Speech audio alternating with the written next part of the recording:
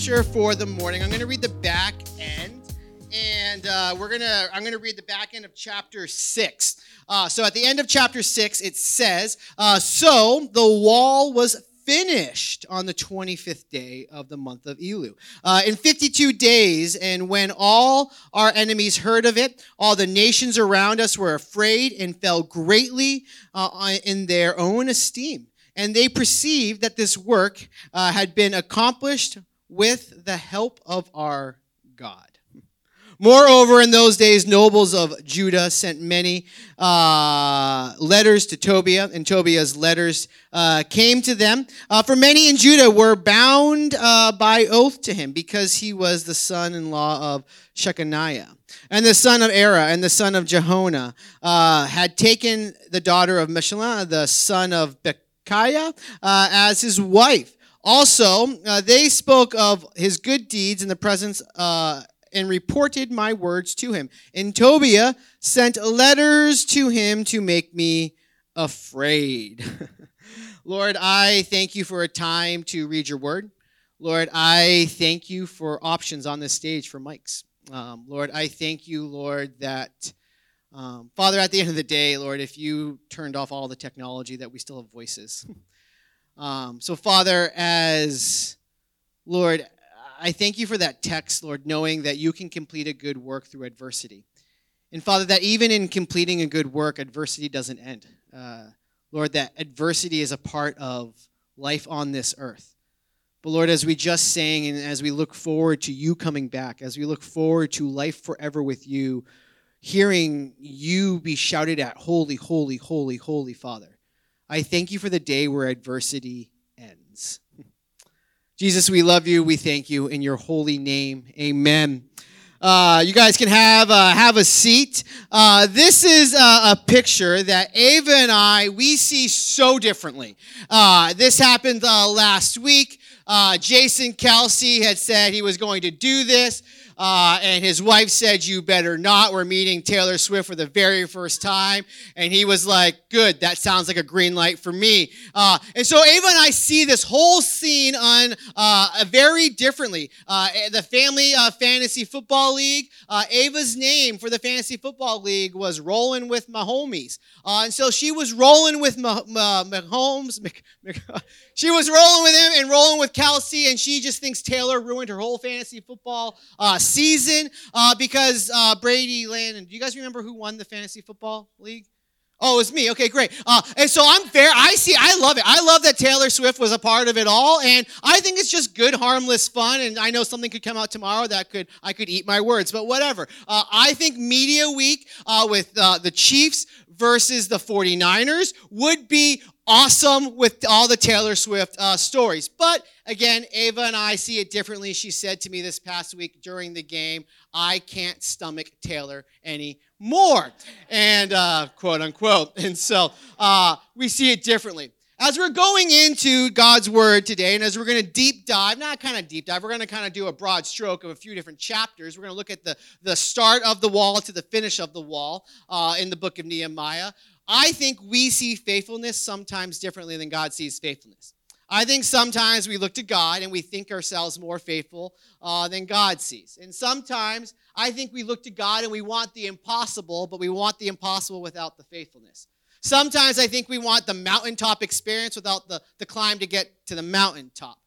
Sometimes I think that when we are exasperated by life, I know nobody in here has ever walked in here exasperated, but I know that when we're exasperated by life, doesn't faithfulness become a challenge? And I think in January 2024, exasperate is maybe the word of the year that we didn't anticipate. And so when that happens, will we remain faithful even through the adversities of life? And so on the screen is a QR code. If you guys could take out your phones and scan that. This is our weekly rundown. You can also go to www.wellspring.com/weekly. Here's why this is something available to you every week. We update it every single week. We have staff meeting, then we update it. Here's why this is critically important.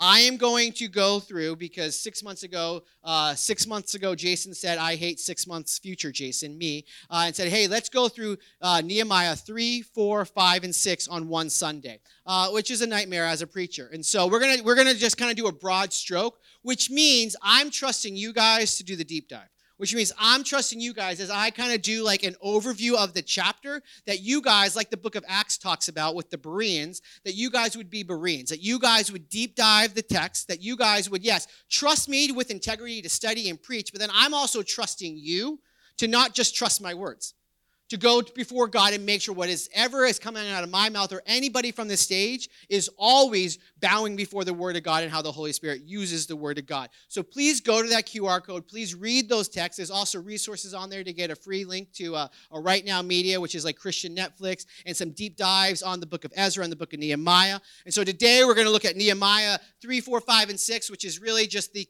completion of this wall. We've seen that Nehemiah had a vision from God. He heard about it. He prayed about it. He had the king give him resources to do this. Last week he was kind of scanning over it and preparing it and planning for it. And what we're going to see today is how the work got done from start to finish. But from start to finish, every step along the way, there was adversity. And so in chapter 3, if you guys can turn there, if you were just in chapter 6, just go back a few pages.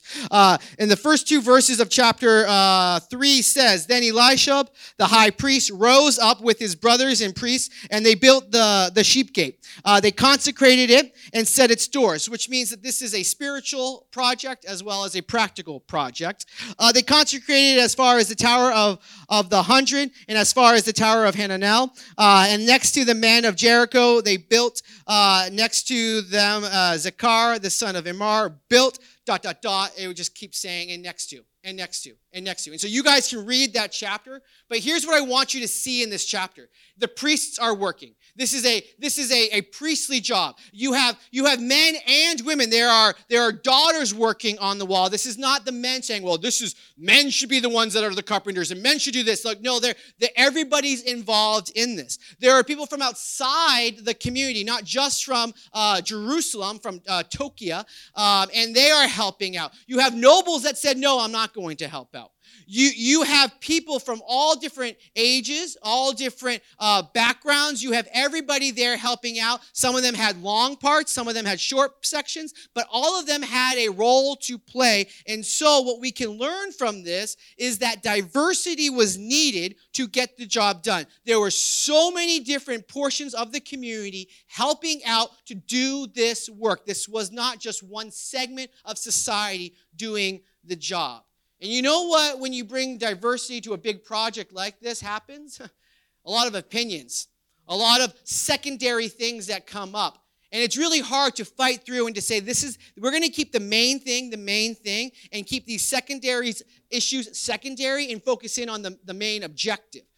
When I was reading through this, one of the things I was reminded about is the Allied, the World War II. If you guys can remember from the history books, D-Day.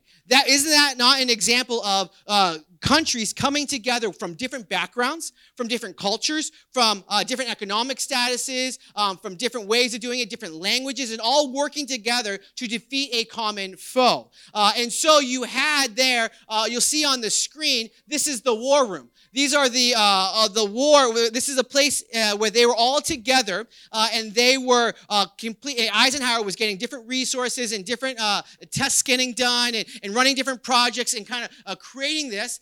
They had this whole plan going. They had planes flying all over the world, trying to get weather reports from different parts of the country, so they could know when they were going to attack the beach that they would have the right weather for it. Because if the weather was bad, the boats would capsize or take in water, and the soldiers wouldn't even make it. So the weather was a huge part of it. They were running.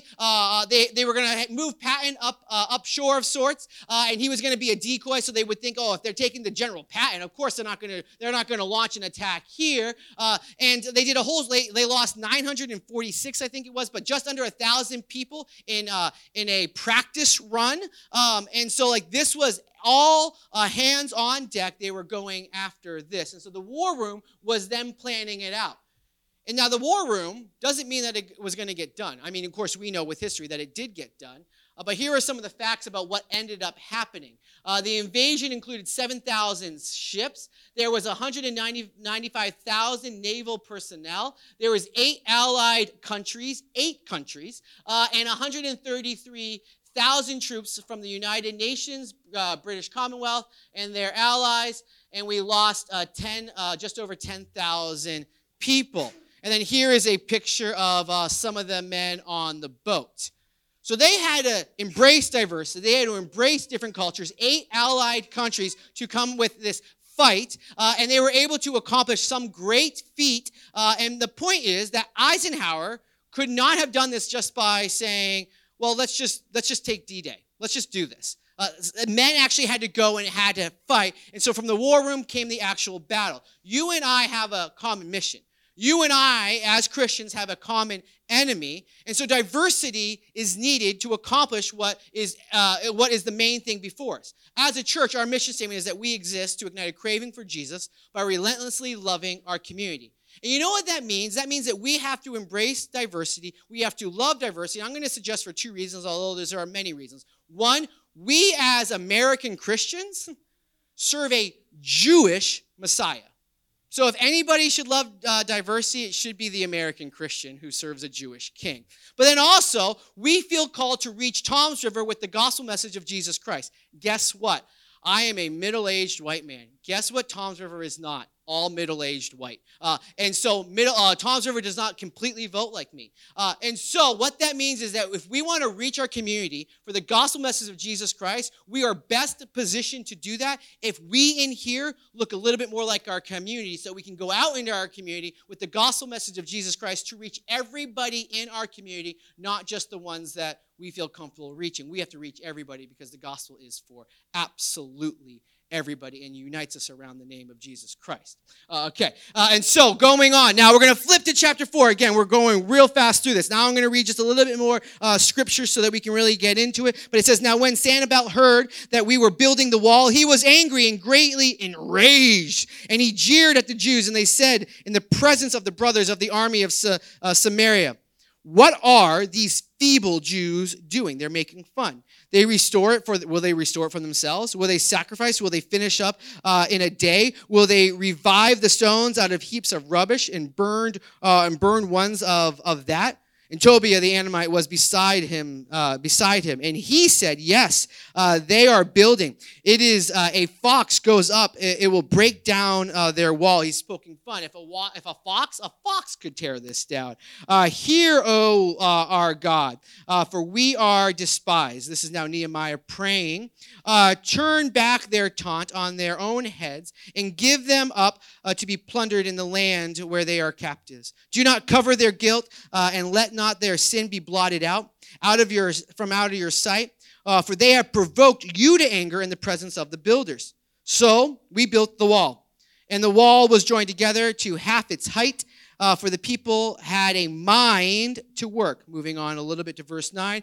And we prayed to our God and set a guard as protection against them day and night. Moving on a little bit from there. And then I looked and arose and said to the nobles and to the officials and to the rest of the people, do not be afraid of them. Remember the Lord who is great. Remember the Lord who is great. We're doing a good work, but we got to remember the Lord. And fight for your brothers and your sons and your daughters and your wives and your homes. When our enemies heard that this was known to us, that God had frustrated their plan, we all returned to the wall, each to his work. From day on, half of my servants worked on the construction and half held the spears, shields, bows, and coats of mail, and the leaders stood behind the whole house of Judah who were building the wall, and those who carried out the burdens were loaded in such a way that each labored on the work with one hand and held a weapon in the other. Nehemiah sees that there's 2 agendas at play here. Nehemiah sees that, hey, there's a lot of naysayers, and now they're actually getting violent. Now they actually want to cause harm. And so he sees that these naysayers, that they have an agenda, and it's a selfish agenda, but their agenda doesn't align with God's agenda. And that you can't reconcile the two like that. And so he sees that also the people are starting to get troubled with what is going on. That they're building, they're doing work, they're laboring, but also there are people coming at them. And now, like, their lives are endangered because they're doing the work of God. And so they start to get fearful. But what they've taken out of account, they're like, okay, the work is great. The people are small. We can never do this. But they're not factoring God into their emotions. They're not factoring God into their thinking. And it's the very same thing that the enemy is doing. The enemy, as he comes at these people, they're not factoring in God into the equation of what's going to happen. So Nehemiah prays and then reminds the people, hey, remember your God. Remember it's God who is fighting for us. And then he reminds them, we're going to get back to work. And yeah, we're going to pray, we're going to plan, we're going to push, you're going to keep a weapon in your hand, and we're going to do something about this. We're going to protect ourselves.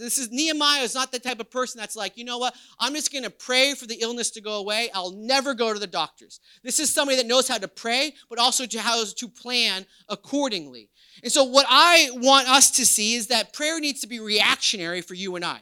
Nehemiah is experiencing all of this adversity, and he keeps going back to prayer, going back to prayer. It's a reaction for him as he is going about this leadership role. I don't know how to handle life without prayer.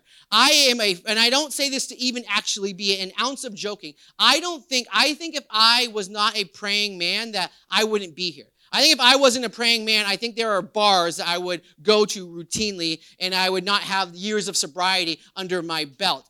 That there is prayer keeps us from going to those crazy places. Ava and I wake up every morning with a habit of prayer where I will wake up, I'll put a coffee cup out for me, I'll pick a coffee cup up that reminds me of her, I'll put out a few Splenda, which is like cancer in a little bag, but she loves it. Anyways, I digress. I joke with her. And so I put out her Splenda, and then I go to her where she sits down, I put out some blankets for her, I put out some blankets for me, then I kind of have my own time of journaling and whatnot. Ava comes down in the morning, then we pray together, we read together, and then she goes off to the gym, or I go off to the gym, and vice versa. Then we high five and switch off. That's a habit that we have on a routine basis. And what happens for us is because we have that habit, those moments where we are human and prayer isn't a reaction for us, we have a habit that helps get us to that place. And so before prayer is reactionary for you, what I want you to consider is make a prayer habit in your own life and then build upon that, and I think prayer will start to become reactionary for you. So we're going to move on now to chapter 5. We are rolling. And here's what Nehemiah says in chapter 5. Now there arose a great outcry from the people and their wives against the Jewish brothers. This is now an enemy from within. For there were those who said, with our sons and our daughters we are many. So let us get grain that we may keep alive. For there were also those who said, we are mortgaging our fields and our vineyards and our houses to get grain because of the famine. And there are those who said, we have borrowed money for the king's taxes on our fields and the vineyards, and those in the flesh of our brothers and our children as their children. And yet we are forcing our sons and our daughters to be slaves, and some of our daughters have already been enslaved. But it is not in our power to help it. For other men have our fields and our vineyards. And I was very angry.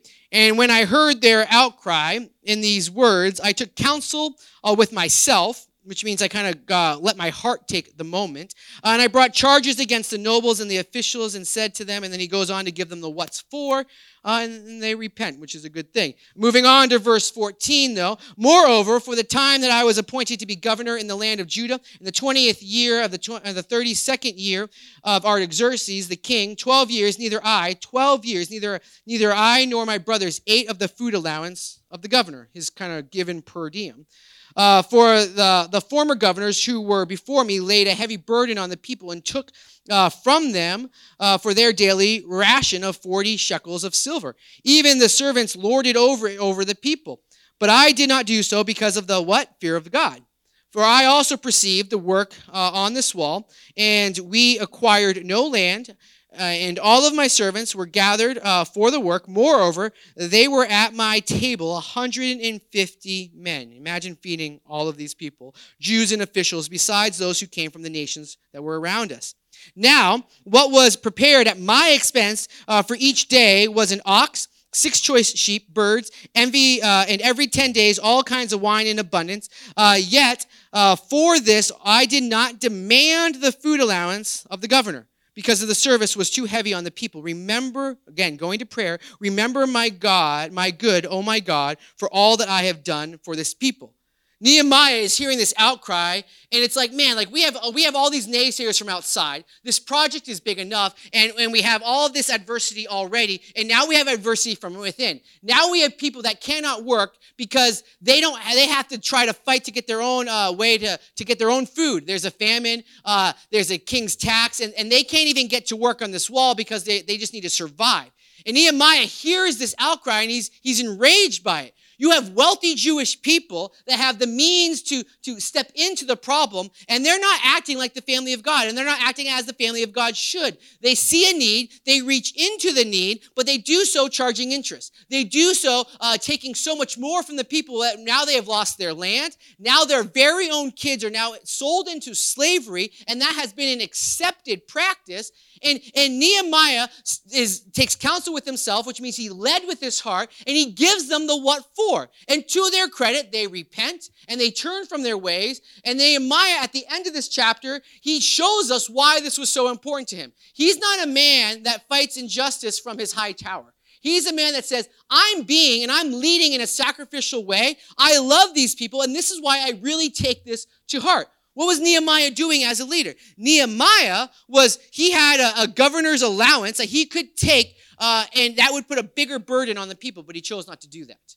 He was then taking of his own expenses to feed a slew of people. Even if he was feeding them on a McDonald's budget, that's still very, very expensive. Nehemiah cared deeply for these people, and he would not stand for injustice, and so he gave them the what for. And to their credit, they responded. We had a situation, and I share this with permission. I would never share this without permission, but we had a situation towards the end of last year where we had a lady that is part of our family that we care deeply, deeply for, and we were kind of like cued off like really early on that this person might be not who he says he was, and we quickly found out that this person was a professional con artist, and as such, as a professional manipulator. Now, anything you could say, you can twist facts, you can twist things and twist things and twist things. And but this was within. This was like she was our people, and he was in our fold, and we couldn't stomach it. But we needed like facts and facts and facts and facts to really like make this a solid case, if you will. And so we finally got that solid case, and Ava and I sat her down and we said, hey, this house that he said he bought like months ago, here's the proof. He didn't buy this house. In fact, Ava and I even drove by this $4 million house and saw another family at the table. Here's the facts, and here's what we've seen. It's not true. And oh, by the way, you were there when he promised us and then gave us a promissory note and then followed it up with a fake check of $400,000. And you were like, and you saw that, you heard that. Well, we've called that bank, and we know it's bogus and that it's not real, and that's part of the fraud in the game. And she took it, she accepted it, and then later on that afternoon, she's texting with Ava and I and saying, like, I believe you guys, but he's telling me this, this, and this, and I got enraged. I looked up, Ava and I were in the same room, she read the text, and I looked up to her, and I was like, if this was Reagan, I would lose my ever-loving mind.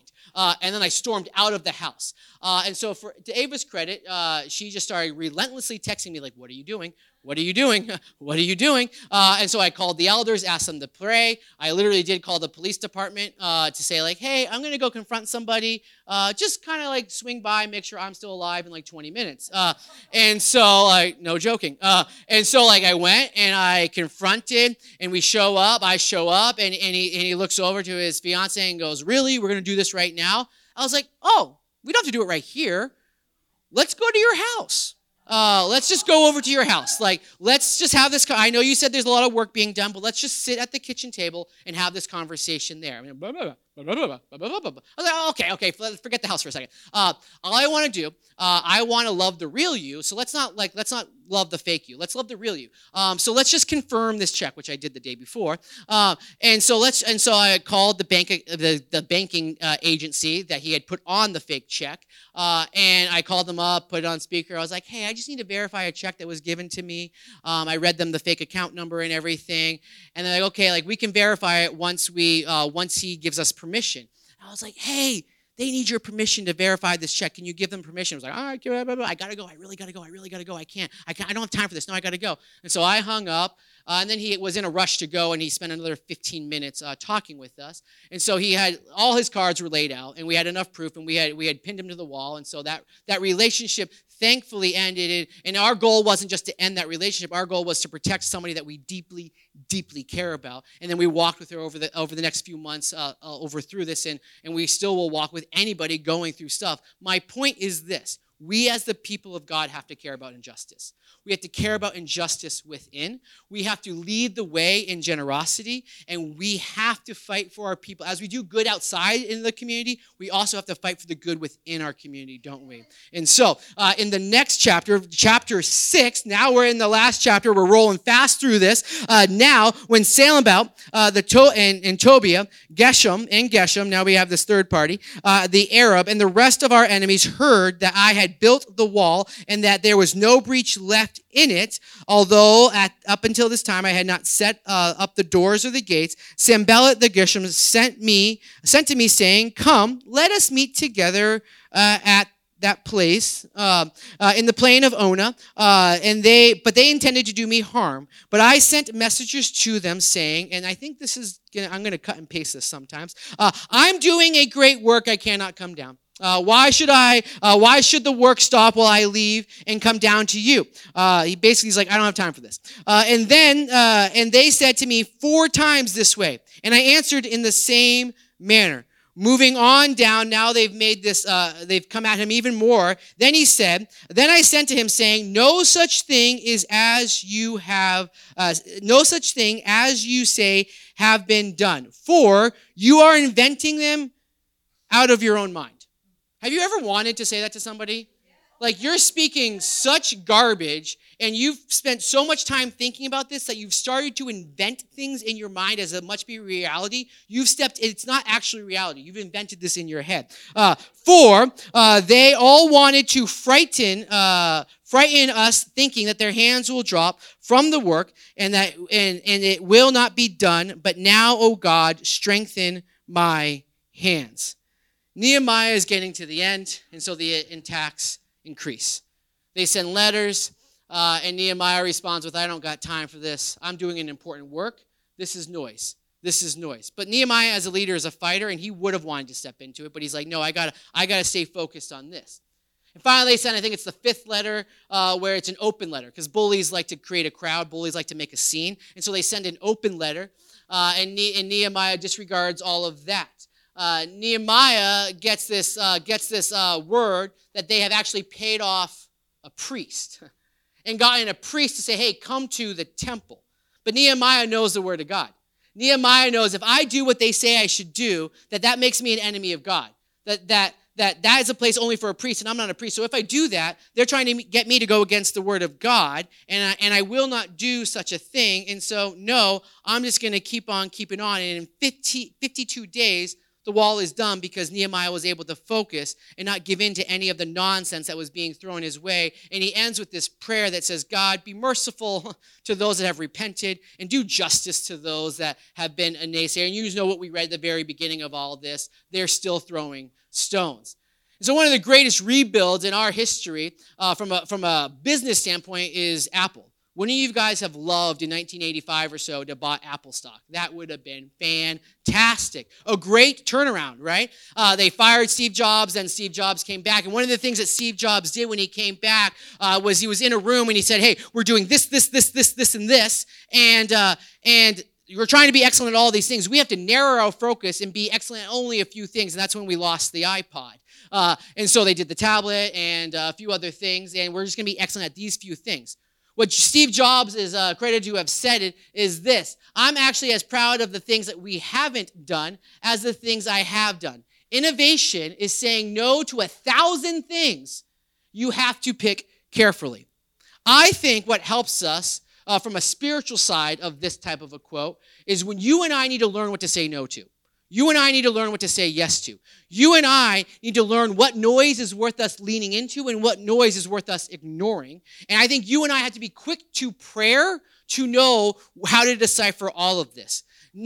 Steve Jobs used common wisdom. You and I need to go before God in dependent prayer and say, God, where do I need to say no? God, where do I need to say yes? Where do I fight and where do I need to be still? God, help me with this, and we need to go to prayer for that. Our big thought for this experience, this time together in God's Word, is our faithfulness best mimics His faithfulness. You have two people. You have the people of God and you have God meeting in faithfulness. God saw their faithfulness and God did abundantly more than they could do. They built this wall. We read that prayer at the very beginning where they're giving credit and glory to God for it. They saw God's hand through it. If you and I want to be faithful, study the faithfulness of God and mimic that.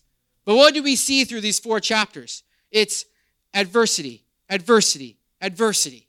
Every step of the way, wave after wave after wave, and it's all adversity. And you and I can be like, Jason, like, I get it. Like, I want to be part of the mission of God. Jason, like, I'm with you. I'll attack whatever. Let's do this. But yet, Jason, I walk in here exasperated by life. Jason, how can I fight these battles when I have my own battles and I can't even do that? Like, I'm trying to be faithful in my own life, but that's hard enough, let alone with the people of God. And so I want to just play a 2-minute song and then come and then give you guys a challenge, and then we'll sing one more song. It's Raise a Hallelujah, and then we'll call it a day. But I want to play this song by Toby Mac. And I mistakenly said Toby Keith earlier. It's not Toby Keith. That's wild. But Toby Mac, who's a Christian artist, and his son died of an overdose. And as the Christian community, we can chirp, chirp, chirp, chirp, chirp. But at the end of the day, a man lost his son. A man who's a Christian lost his son. And he really battled and battled. And soon after that, he wrote this song. And so I don't know if you've had a hard time recently, but I imagine many of us have. I hope that this song speaks to you as we think about what a faithful next step looks like and what honesty is with that. So check out this song, and then I'll come back up and give us a challenge.